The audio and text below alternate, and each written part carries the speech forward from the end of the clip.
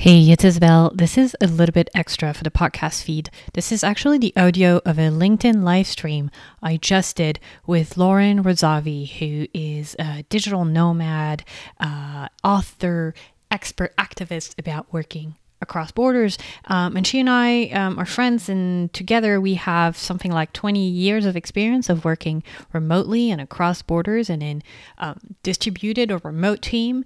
And so we got into what that means and how you can make it work in your organizations now that so many people are working remotely and want to stick with it past the pandemic. So that's something we did on LinkedIn Live.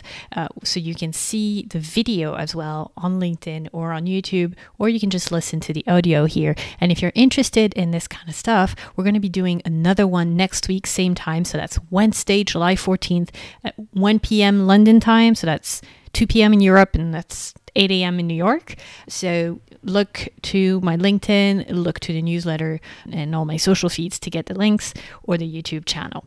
So again, that's me and Lauren Razavi talking about remote and distributed and hybrid work and how to make it work. And next week, we'll be talking about how to build a global career, the thing that you need to think about, the things that you need to think about right now if you're thinking about transforming your career and taking it in a direction that gives you a little bit more freedom of location. So that's what we'll be getting into next week, since apparently everyone is quitting their job right now because they don't want to go back to the office. All right, I'll let you listen, and I'll talk to you soon. Hello everyone. We are live, I believe. Hi, I'm Isabel Hogal, and I am joined today by Lauren. Hi, Lauren. How are you? Hi, Isabel. I'm doing very well, thank you. Thanks for having me here. Yeah, this is so much more fun to be doing this with company rather than on my own. I find this so much better than a monologue. Introduce yourself to get us going, I guess. Yeah, so my name is Lauren Razavi, and I'm a writer and activist. I'm currently writing a book about digital nomads, which is called Global Natives, and that's coming out in September. And I'm a tech policy fellow at the Tony Blair Institute for Global Change, looking at remote work and the future of citizenship. Yeah, congratulations on that. I thought that was a recent announcement. That's really cool. And I look forward to reading the book and definitely having you on the podcast when that comes out. And I mean, if you're following me on LinkedIn, on YouTube, you kind of already know who I am, but I'm Isabel Hogal. I am the founder, host, producer, one woman behind the one woman show that is Borderline, which is a podcast, a newsletter, a community, a media for defiant global citizens, covering kind of lives lived across borders. And I was, in my previous life, the international editor at LinkedIn on this very platform. Hence, being here quite a bit and having this experience of managing a remote team. And so as I was saying in a post announcing this, the two of us together have like a couple decades of experience of doing all the things people have been doing during the pandemic, you know, working remotely and on Zoom and all of that, and around across time zones and borders. So that's what we're going to get into today. Let's start by defining some terms, and I want to say hello to everyone. I can't even keep up with the chat, but I love seeing everyone mentioning the country that they're from, like Turkey, Pakistan. That's awesome. So hello, everyone. By the way, we'll be taking questions, so like drop them in the stream. We'll absolutely be answering them. Cameroon, Bangladesh is so cool. So yeah. Super borderless, right? Sorry? Super borderless crowd we have with us. I know. Somaliland, man, that's cool. That's like one of those like countries that are, you know, countries. There's a whole documentary about that. It's really fascinating, places that don't exist. All right, so Danielle, I love these seeing these followers come back. All right, so let's get into our topic. Let's define some terms. What do we mean? You're the one that taught me the difference between remote and distributed, and now there's a new word, hybrid, that's everywhere. Can you define what those are? Yeah, sure. So I kind of think to put the human face on this, it probably makes sense to talk about how my experience and your experience is a little bit different. So you were working for LinkedIn and kind of building this international team and very much working in the remote context. But if I'm correct, like you had colleagues in offices around the world, right? Yes, yes. So often editors would be kind of alone as an editor in that office, but there were other functions around. So they weren't working, from home or from, the company was present and had an office and all of that. But then our boss was in New York, and the bulk of the organization was in the United States.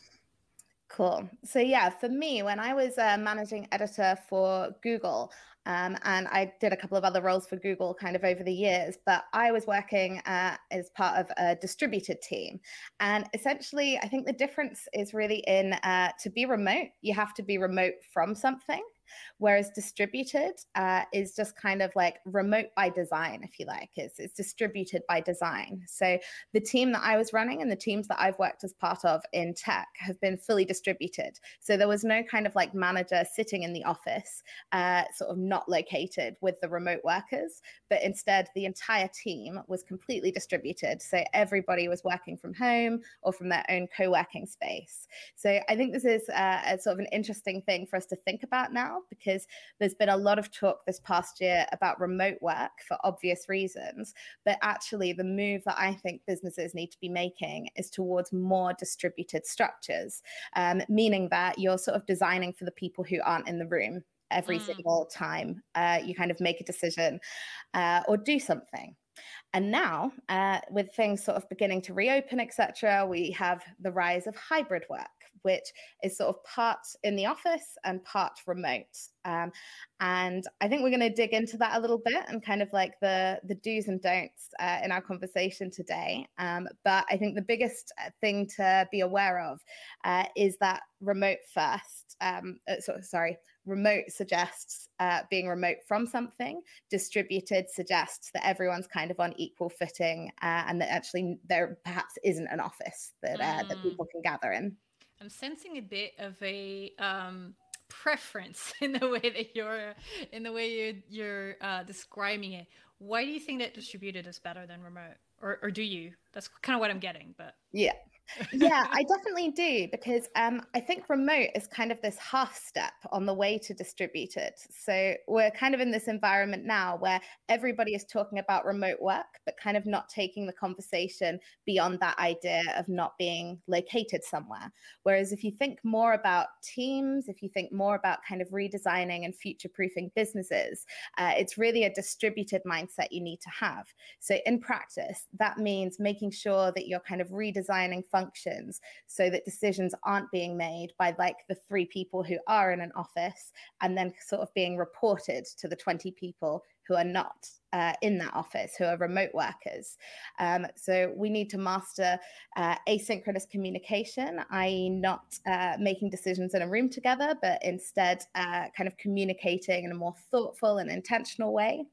And it's really, really important to get really serious about documentation. So there are some great companies out there who are leaders in the remote world, like GitLab and Ghost and WordPress, who create extensive documentation and really document every decision and process, review that stuff and make it useful for every employee or entire teams within the organization. And in GitLab's case, a lot of their stuff is actually fully public, so anyone can access it and kind of gain from their knowledge of how to design a business in this way and how to work in this way.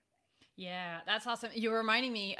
There's a former colleague of mine, Brian Sue. I don't know if he's here, but I'll share his stuff. He does this great like he's a data guy, and he does these great like TikTok videos and videos on LinkedIn about what it's like to work. And he had a hilarious one the other day about like finding who's the owner on a particular project or product. And like that's really basic information, but I remember being so frustrated. It would take me like over a day of like emailing around and all of that to find out, because you're not like in the room with these people, so you can never know. You can't just go up to someone's desk and find that information. So documentation is so important. You reminded me also, of a conversation that I feel like we didn't have enough, especially, when people started talking about how, the pandemic had revealed remote work. Everyone was going to like get back to that because it was so much better. And people talk about how it's so much better, for working parents or for people who are disabled and maybe cannot, access the office as easily. The thing that bothered me with that, and it gets to what you're talking about, remote versus distributed, is if you're just remote, you're also remote from the centers of power. And so by we're pretending that we're making work more accessible, but actually we're still marginalizing people who can't be there physically, in the room with the decision makers, right? Hmm. Yeah, I think I agree with that. Like, so much of designing for this new world of work is really about questioning hierarchy and reassessing where power lies. I think we've seen a huge pushback, actually, to a bigger extent than I was expecting, from workers who want remote, who want flexibility, who are sort of, I guess, like renegotiating the kind of standard contract or the standard terms of what it means to be an employee. And I think that's really important. I think that there are a lot of managers who perhaps want people back in the office because they're not quite sure how to be a manager in a remote context. And it would be easier to just kind of get everyone back where they can see them. Yeah. But actually, I think like the whole like negotiation of work has changed, and we're seeing all over the US right now, people quitting their jobs because they're not happy with how their companies are kind of transitioning or sort of adjusting to this new world. I think we're going to keep seeing that. I do think that there's been quite a big power shift over the past year from companies setting the tone and setting all the rules to individuals now. It's kind of up to you, like what you can, like what you want to get out of work, how you want it to fit in with the rest of your life. And I guess I'm completely biased on this because as somebody who's been a remote worker for such a long time and a digital nomad, I really believe that people should be able to sort of have the freedom to define their own lives, and that work should fit into that rather than be the kind of leading force that defines absolutely everything else that you're able to do. It's funny. Yeah, you're absolutely right. I feel like the pandemic has just been like this kind of like watershed where a lot of things that were brewing, were just accelerated, which is true in a lot of areas. But it's funny because it's a decision that I made just before the pandemic, for myself to, leave a corporate job and kind of figure things out on my own. And so many people now are coming to me being like, "Oh, how did you do this? Like, why?" Give me some pointers and everything. And you're talking about the difficulty of managing remotely. Hit me up because I did that for years, with hiring and managing. I think we'll do another like just on that another live because Mm. there are many tips and tricks doing that. But I think the fundamental one is trust. Like the old world of work, if you're still thinking I'm a manager, therefore I'm the boss, and for I tell you what to do, that's never going to work in a distributed or remote or hybrid world, right? Like first you got to empower the individual. You got to hire people that you can trust, that are smart and are going to do the right things, and you just got to let go of the illusion of control because you have none. Totally. I actually said to a client recently, like if you can't trust your workers to get the work done and kind of like handle their own hours, etc., then like the problem that you have is not really about getting people back to the office and working set hours. The problem you have is that you're not actually building trust with the people that you're employing. And I think that's really fundamental because without trust, you get very, very toxic company culture. And I think that's applicable whether it's in an office or in a virtual environment. Yeah, I'm loving what Amit is saying here. I'm learning how to make comments show up on the screen. This is really cool. So I think you're absolutely right, Amit. Like the human interaction, the human element is super important. I think where a lot of organizations, are wrong is, when they think, oh, we're just gonna go, distributed or remote to like save money.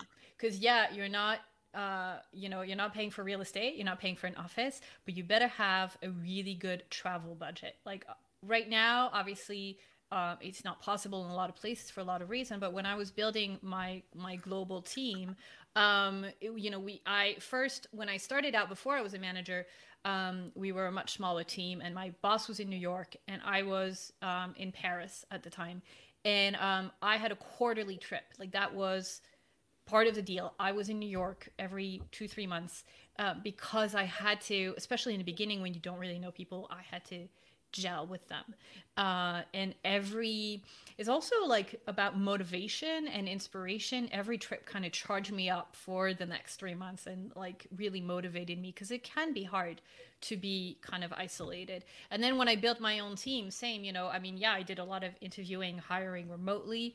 But I tried to go and visit the offices we would find like a central city that we could all join in. And then we would have yearly kind of offsite, like big, everyone, like 50 of us together, socializing, working, but also just getting to know each other as people. I think that's super important.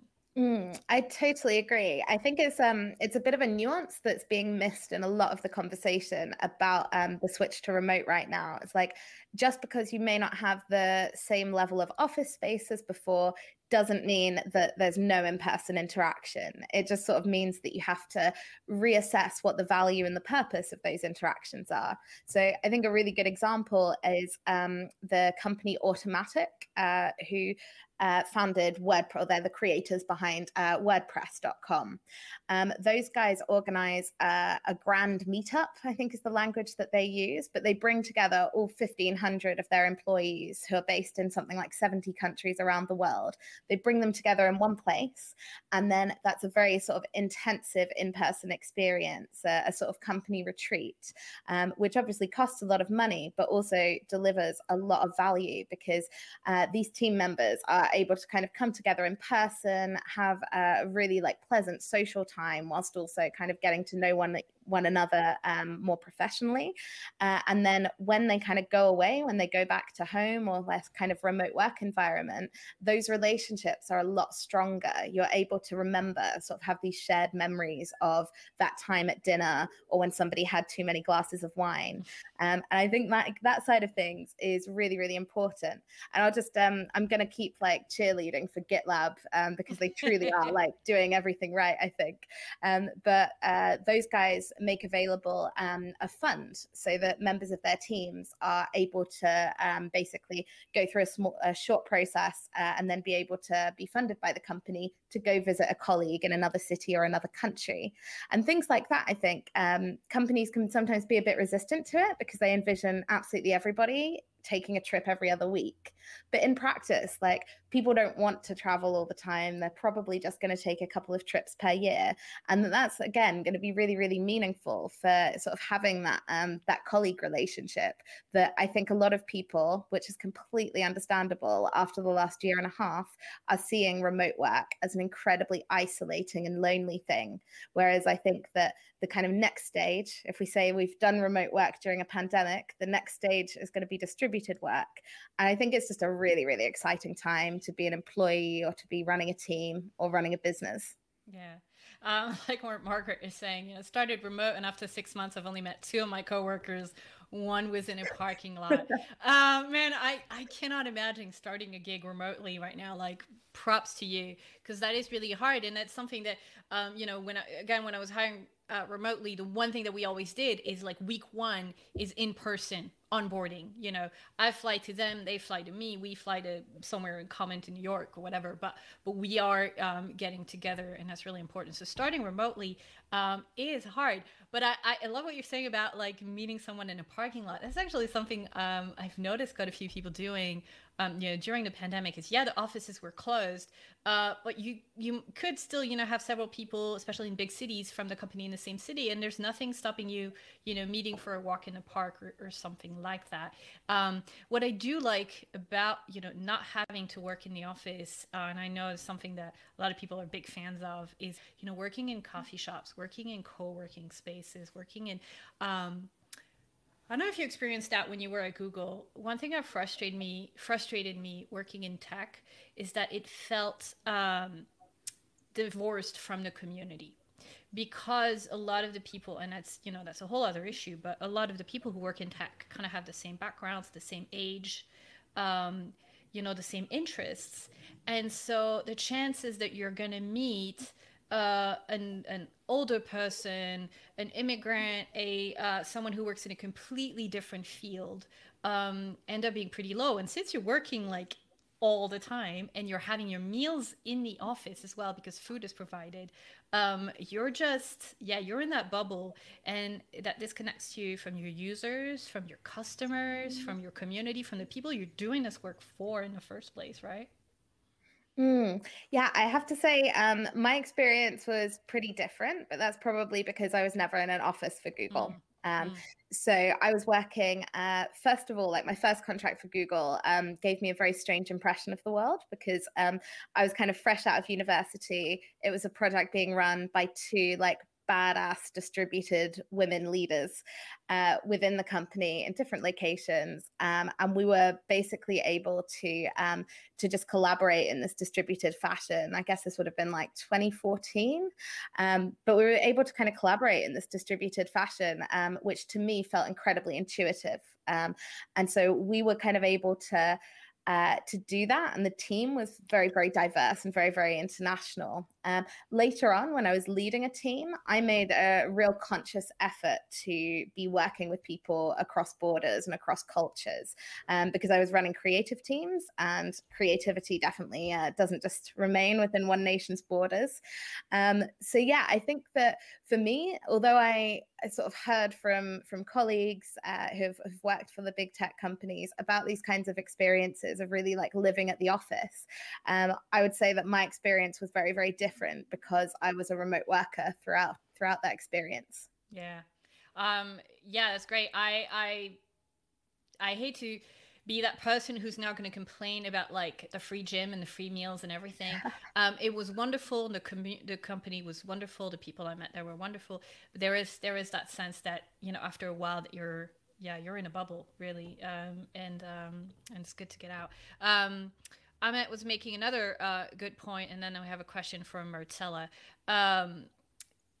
On young people kind of needing, I mean, he's talking about students, but you can, you know, kind of extend that as well to younger professionals needing the structure and the discipline of an office. And I also think about them like just needing to be able to absorb the codes of working life and the mentorship. Like how do you get that as a really young worker, if you're not in the physical presence of other people, if you're just behind your screen?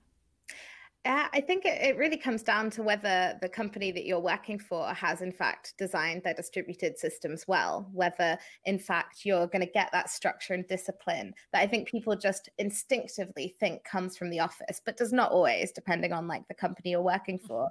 But if it's a distributed company and they have the right processes in place, you will get exactly the same value that you would expect from the office in that way of the structure, of the discipline, of kind of meeting people and learning the kind of ropes. I really don't think that changes in a virtual environment. I just think that it's really ground into us because previous generations had that experience that somehow, you know, the office water cooler is where all the best ideas come from.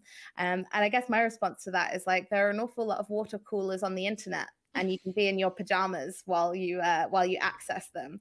But that's a very sort of remote first mentality. But in fact, I can't remember if I was recommending this to you the other day, Isabel. But there's a book. I think it's called Managing Talent in the Networked Age, and it's like Reid Hoffman of LinkedIn is one of the authors of that book.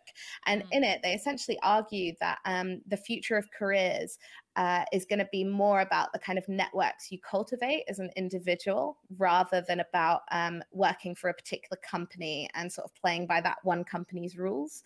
I really think that's true, and it really reflects my experience. Like I've been a remote worker since 2010.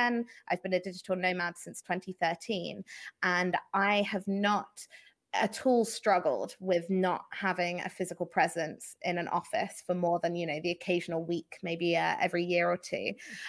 In fact, I've really been able to take advantage and I guess not get distracted by some of the distractions, the office politics, and just really kind of forge my own path. And I'd really encourage anyone who is worried about that, particularly younger people, to just stop kind of like thinking about the negatives and just start thinking about how you can embed yourself in communities and industries and things that you're really passionate and excited about. I think there's a huge opportunity for a more kind of bespoke, individual to you career in the future. And yeah, if your current company really sucks at remote work, like choose another. A lot of people are doing that right now.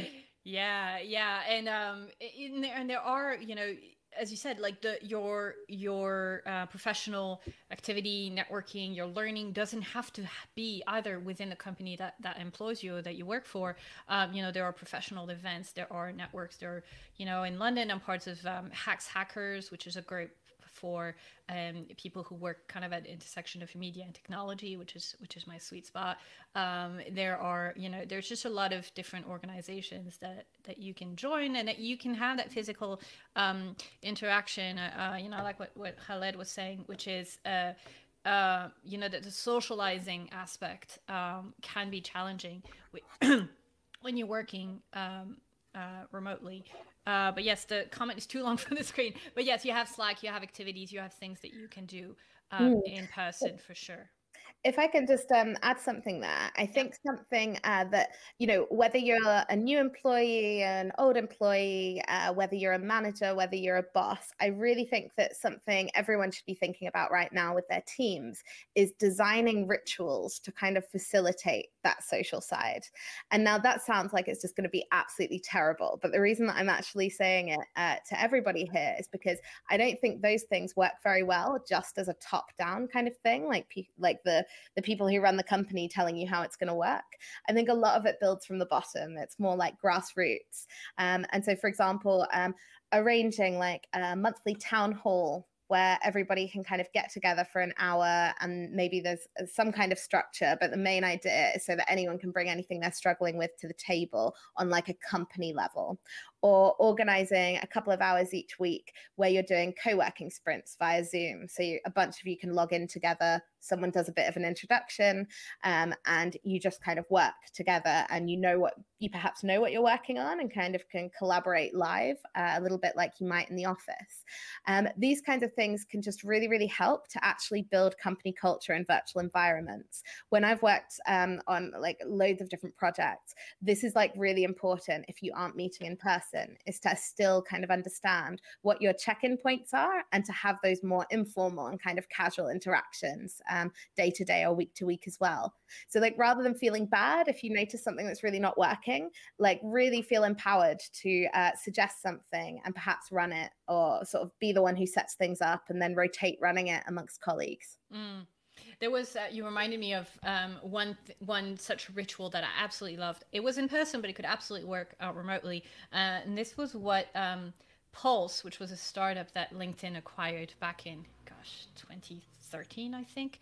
And then when they first joined the company, I was at one of their all hands in San Francisco.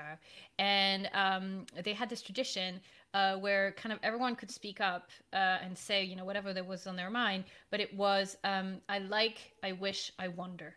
And it was like the sentence had to start by I like, or I wish, or I wonder. And it just like created this like kind of amazing brainstorm where people like, I like, this new product feature. I wonder why, we're not doing this, whatever. And it was so wonderful. And it, it's a simple ritual, but it just gives people like that framework to, rather than just say, hey, tell us what you think, which can be a little bit like,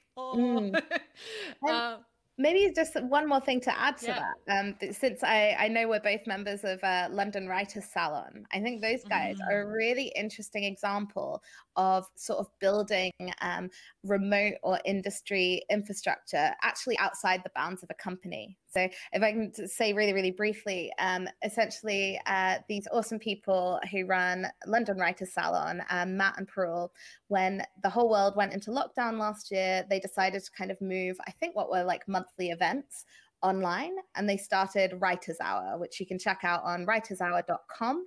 And basically, it's a free writing sprint at, I think it's 8 a.m. in like 4 different time zones every weekday. And it's grown so that there are hundreds of people who are attending these sessions every single day. And so this is kind of like, in my view, a writing community infrastructure. And it's really, really cool to just kind of have these things in a remote context that you can show up to and that you can kind of feel in community around. So I think the kind of takeaway, the reason that I bring this up as an example is because if it doesn't feel right to do that within your current team or your current company, as in come up with a ritual and start something, also look more widely actually at your industry and have a think about whether you could do something like Writers Hour for the marketing community or for the tech community. And really, like, don't be afraid to experiment. Like, we're in a playground of experimentation right now. Nobody knows what the hell they're doing, even those of us who've been remote working for a decade. So everything's up for grabs. Like, go for it. And it changes so quickly, right? Because the technology changes. And so what was, I started working remotely, like you, even before LinkedIn, I was working on a project between the Figaro and the New York Times. So, a newsroom in Paris and a newsroom in New York. That was in 2009. Oh my gosh, we weren't doing Zooms. And so, but still somehow we managed to work. So the technology is going to keep changing, and therefore the ways that we work are going to keep changing. We have tons of great questions coming in that I can't even keep up with. So we're going to go really kind of fire around really quickly. Lightning round, sorry.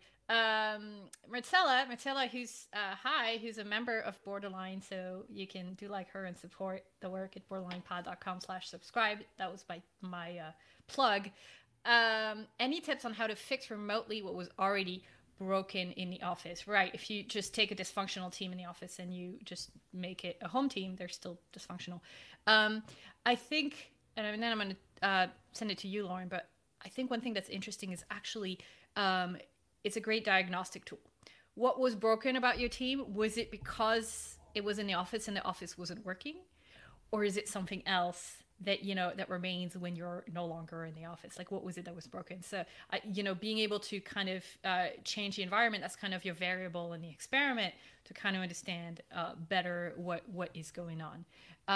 Lauren, do you have suggestions on this question? I totally agree with with your assessment there, Isabel. I think maybe the only thing that I would add is that I truly think that some companies are like not, you cannot fix them, essentially. Like, I think that it really depends on the exact nature of the dysfunction, of course. But I wouldn't say that a team that was already dysfunctional in the office and is sort of trying to translate exactly what they were doing there into a virtual environment, I don't think there's going to be a change there. I do think there's an opportunity for employees and any team member really, but to just kind of like step forward and say, hey, can we have some honest conversations about what's working and what's not working? And maybe actually the turn to remote work gives you a bit more of an ability to do that, because it's like the reason to start the conversation, whereas perhaps a couple of years ago that wouldn't have been possible, because where is the space to kind of talk about the dysfunction? Yeah, and you have your response there, Marcella, from Michaela as well. Suggesting you need to understand the diversity of each of your team members, and that's something that maybe you weren't able to do in the office because there were too many people around, and it could get awkward. But you can actually have a lot more one-on-one conversations and understand kind of where everybody's coming from when you do that remotely. And again, if you're in the same city, you can just go out for coffee. But if you're not, you can do that via Zoom and whatnot. I mean, we do everything on Zoom now. We do therapy on Zoom. We certainly can do one-on-one with a manager. In fact, I did for a long time. I'm going to take a couple more questions. Send your final questions in. I'm realizing we're already at half an hour, but there's so much good stuff here that I'm happy to continue unless you need to run, Lauren. I've got a little more time. All right, let's take a little bit more time. I like this question from Emmanuel, because how can I present myself as a credible person if I'm to work from Ghana for someone abroad? I mean, your being from Ghana doesn't make you any less credible than anyone else. I mean, the beauty of remote distributed work is that you can do it from anywhere. Now, the challenge that you might find is like even if some companies are increasingly they're open to remote work, but they still want to hire in a country where they have a legal structure, where they have an office, where they're incorporated, for tax reason, for social insurance, social benefits, everything kind of reason. So that might be the challenge. I know, Lauren, you were telling me the other day about some interesting innovations that are happening in that space.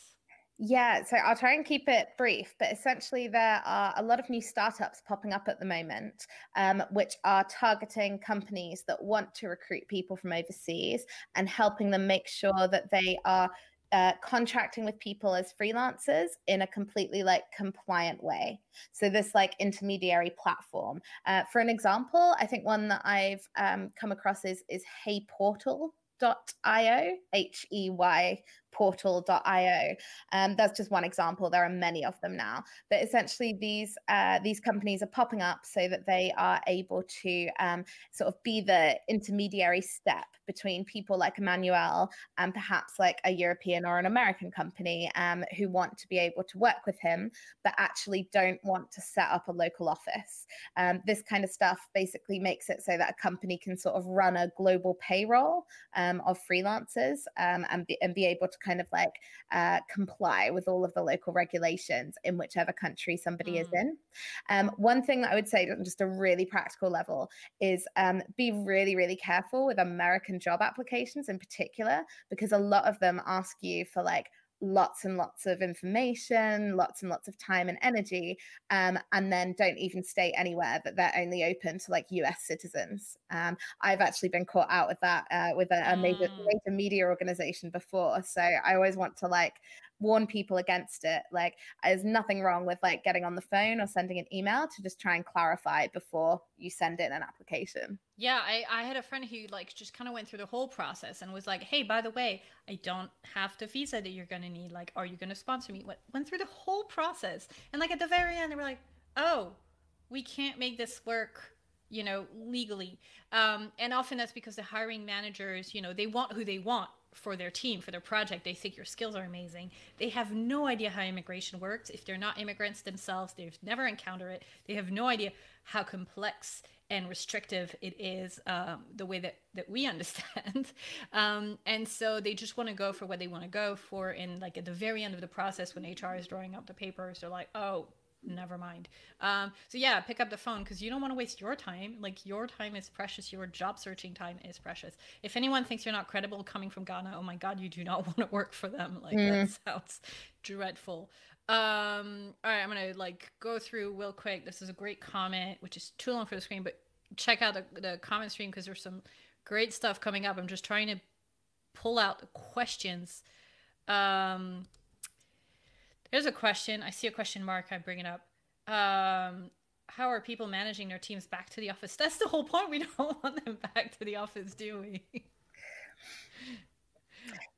Yeah. And so the second part of the question, are they investing in remote software with COVID in mind too? So I do think that a lot of companies have sort of already made that shift in terms of like, if your company didn't have a Zoom subscription in March 2020 or April 2020, they probably got one. I think we're going to see a lot of that stuff stick around. And that does open up new opportunities, even if some people do go back to an office to work in new ways, to work with a broader kind of cross section of people, perhaps globally. But yeah, I think that in my view, like getting the teams back to the office, i.e. literally trying to go back to what things were like in 2019, doesn't make a lot of business sense. Like it's probably not going to get the best out of your teams. It's probably not like the best approach if you want to kind of retain your talented workers and make sure that they're happy and make sure that you are competitive in this new realm. One solution that we haven't really talked about all that much is hybrid, right? So you're partly back in the office, partly not. I don't know, I'm a little skeptical on that because if it's another, what company was it? Some big tech Silicon Valley company that was like, oh, people are going to come back on Monday, Tuesday, Thursday. I'm like, how is that any more flexible? You're still putting a kind of a rigid structure in place that does not take into account people's, kind of personal situation. So yeah, you have to be in the office less, but you're still restricted in a way that a lot of people are just not really willing to do. Like, we don't have the whistle at the top of the factory telling us when to come in anymore. Like, that's old school. Yeah, I think it sort of it opens the door for there to be quite a big problem in terms of presenteeism as well. Because if you're working 2 or 3 days a week at the office, then you may well find that the managers who really wanted you to come back to the office are actually quite insistent that you're like staying until you've finished your work on those days. Like I'm hearing kind of stories from different friends around the world of kind of being told they need to work from the office for 2 days a week, and that ends up being 2 12-hour days in the office, and then the rest of the time a sort of normal working day from home. And that is hybrid failure. Like, that is the polar opposite of what a successful hybrid work model looks like.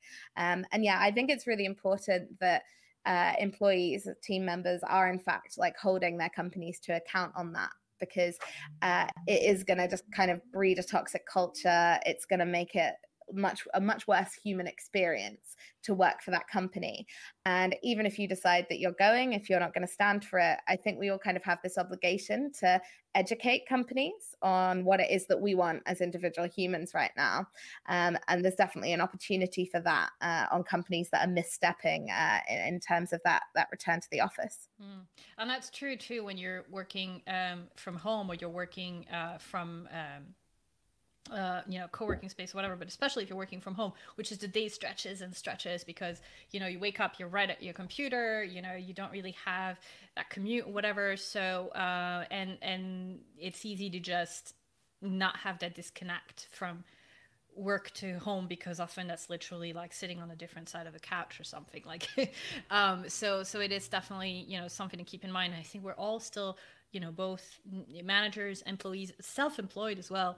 That's certainly my experience at the moment. We're all kind of figuring out where the boundaries are. I like the idea that, I know it's something you talk about a lot. It like, forget work-life balance. It's more about like harmony and how do the two kind of fit together. But that's often used as an excuse to just be like, oh, sure, I can work at 11 p.m. because I took a break at 2 p.m. to pick up my kids or go to the gym. Like, it's not kind of where I want to go. I realize we're at 40 minutes. I think we're going to close it for today. Anything else that you want to touch on, Lauren? I think I just want to respond to Mikhail's question, which yeah, how many hours a week will be ideal in the hybrid workspace? Because this is actually a really important point about distributed work, is that we should stop thinking about work in terms of time and instead think about output. So what are the goals that you need to achieve and how quickly, not how many hours are you going to work. How many hours you work is an input, and what you actually get done is the output. And a lot of asynchronous communicators, a lot of distributed companies are actually really, really bullish on having no interest in the number of hours that you're spending. I.e., if you're being paid for 40 hours a week, but you're getting your work done perfectly in 10, that's fine for them, and they're not going to argue with it. I think that's just a kind of useful framing. The final thing that I'd just like to say is I'm very bad at self-promotion, but I have a newsletter. If you'd like to keep in touch, anybody, you'll find me at LRAZ, that's LRAZ, or Z for the Americans, .substack.com. That's totally free of charge, so please feel free to sign up and drop me an email sometime and reply if you fancy a chat. Absolutely. It is a great newsletter. I read it every week. So strong recommend.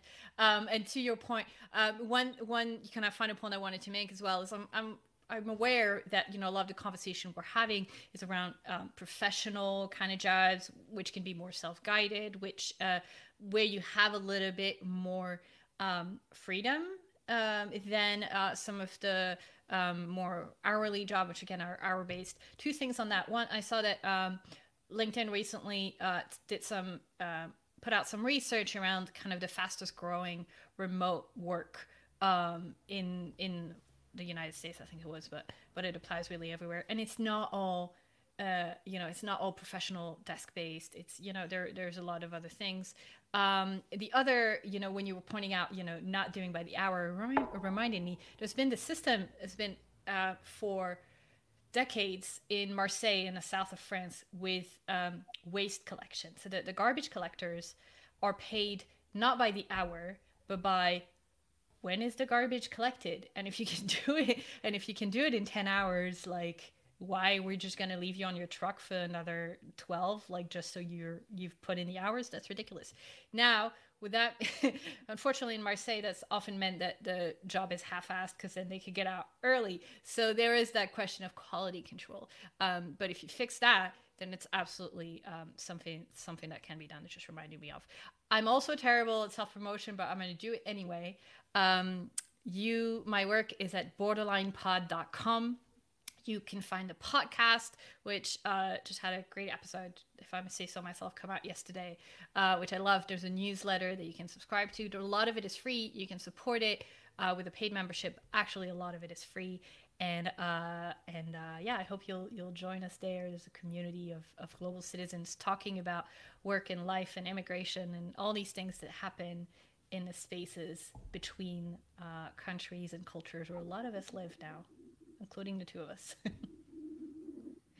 All right. Well, thanks, everyone. We're going to sign off. We'll be back. We'll be back next week, same time. We're going to keep doing this throughout the summer, minus a few weeks where we'll be on holiday. But we'll keep talking about working across borders. So stay tuned for the next one.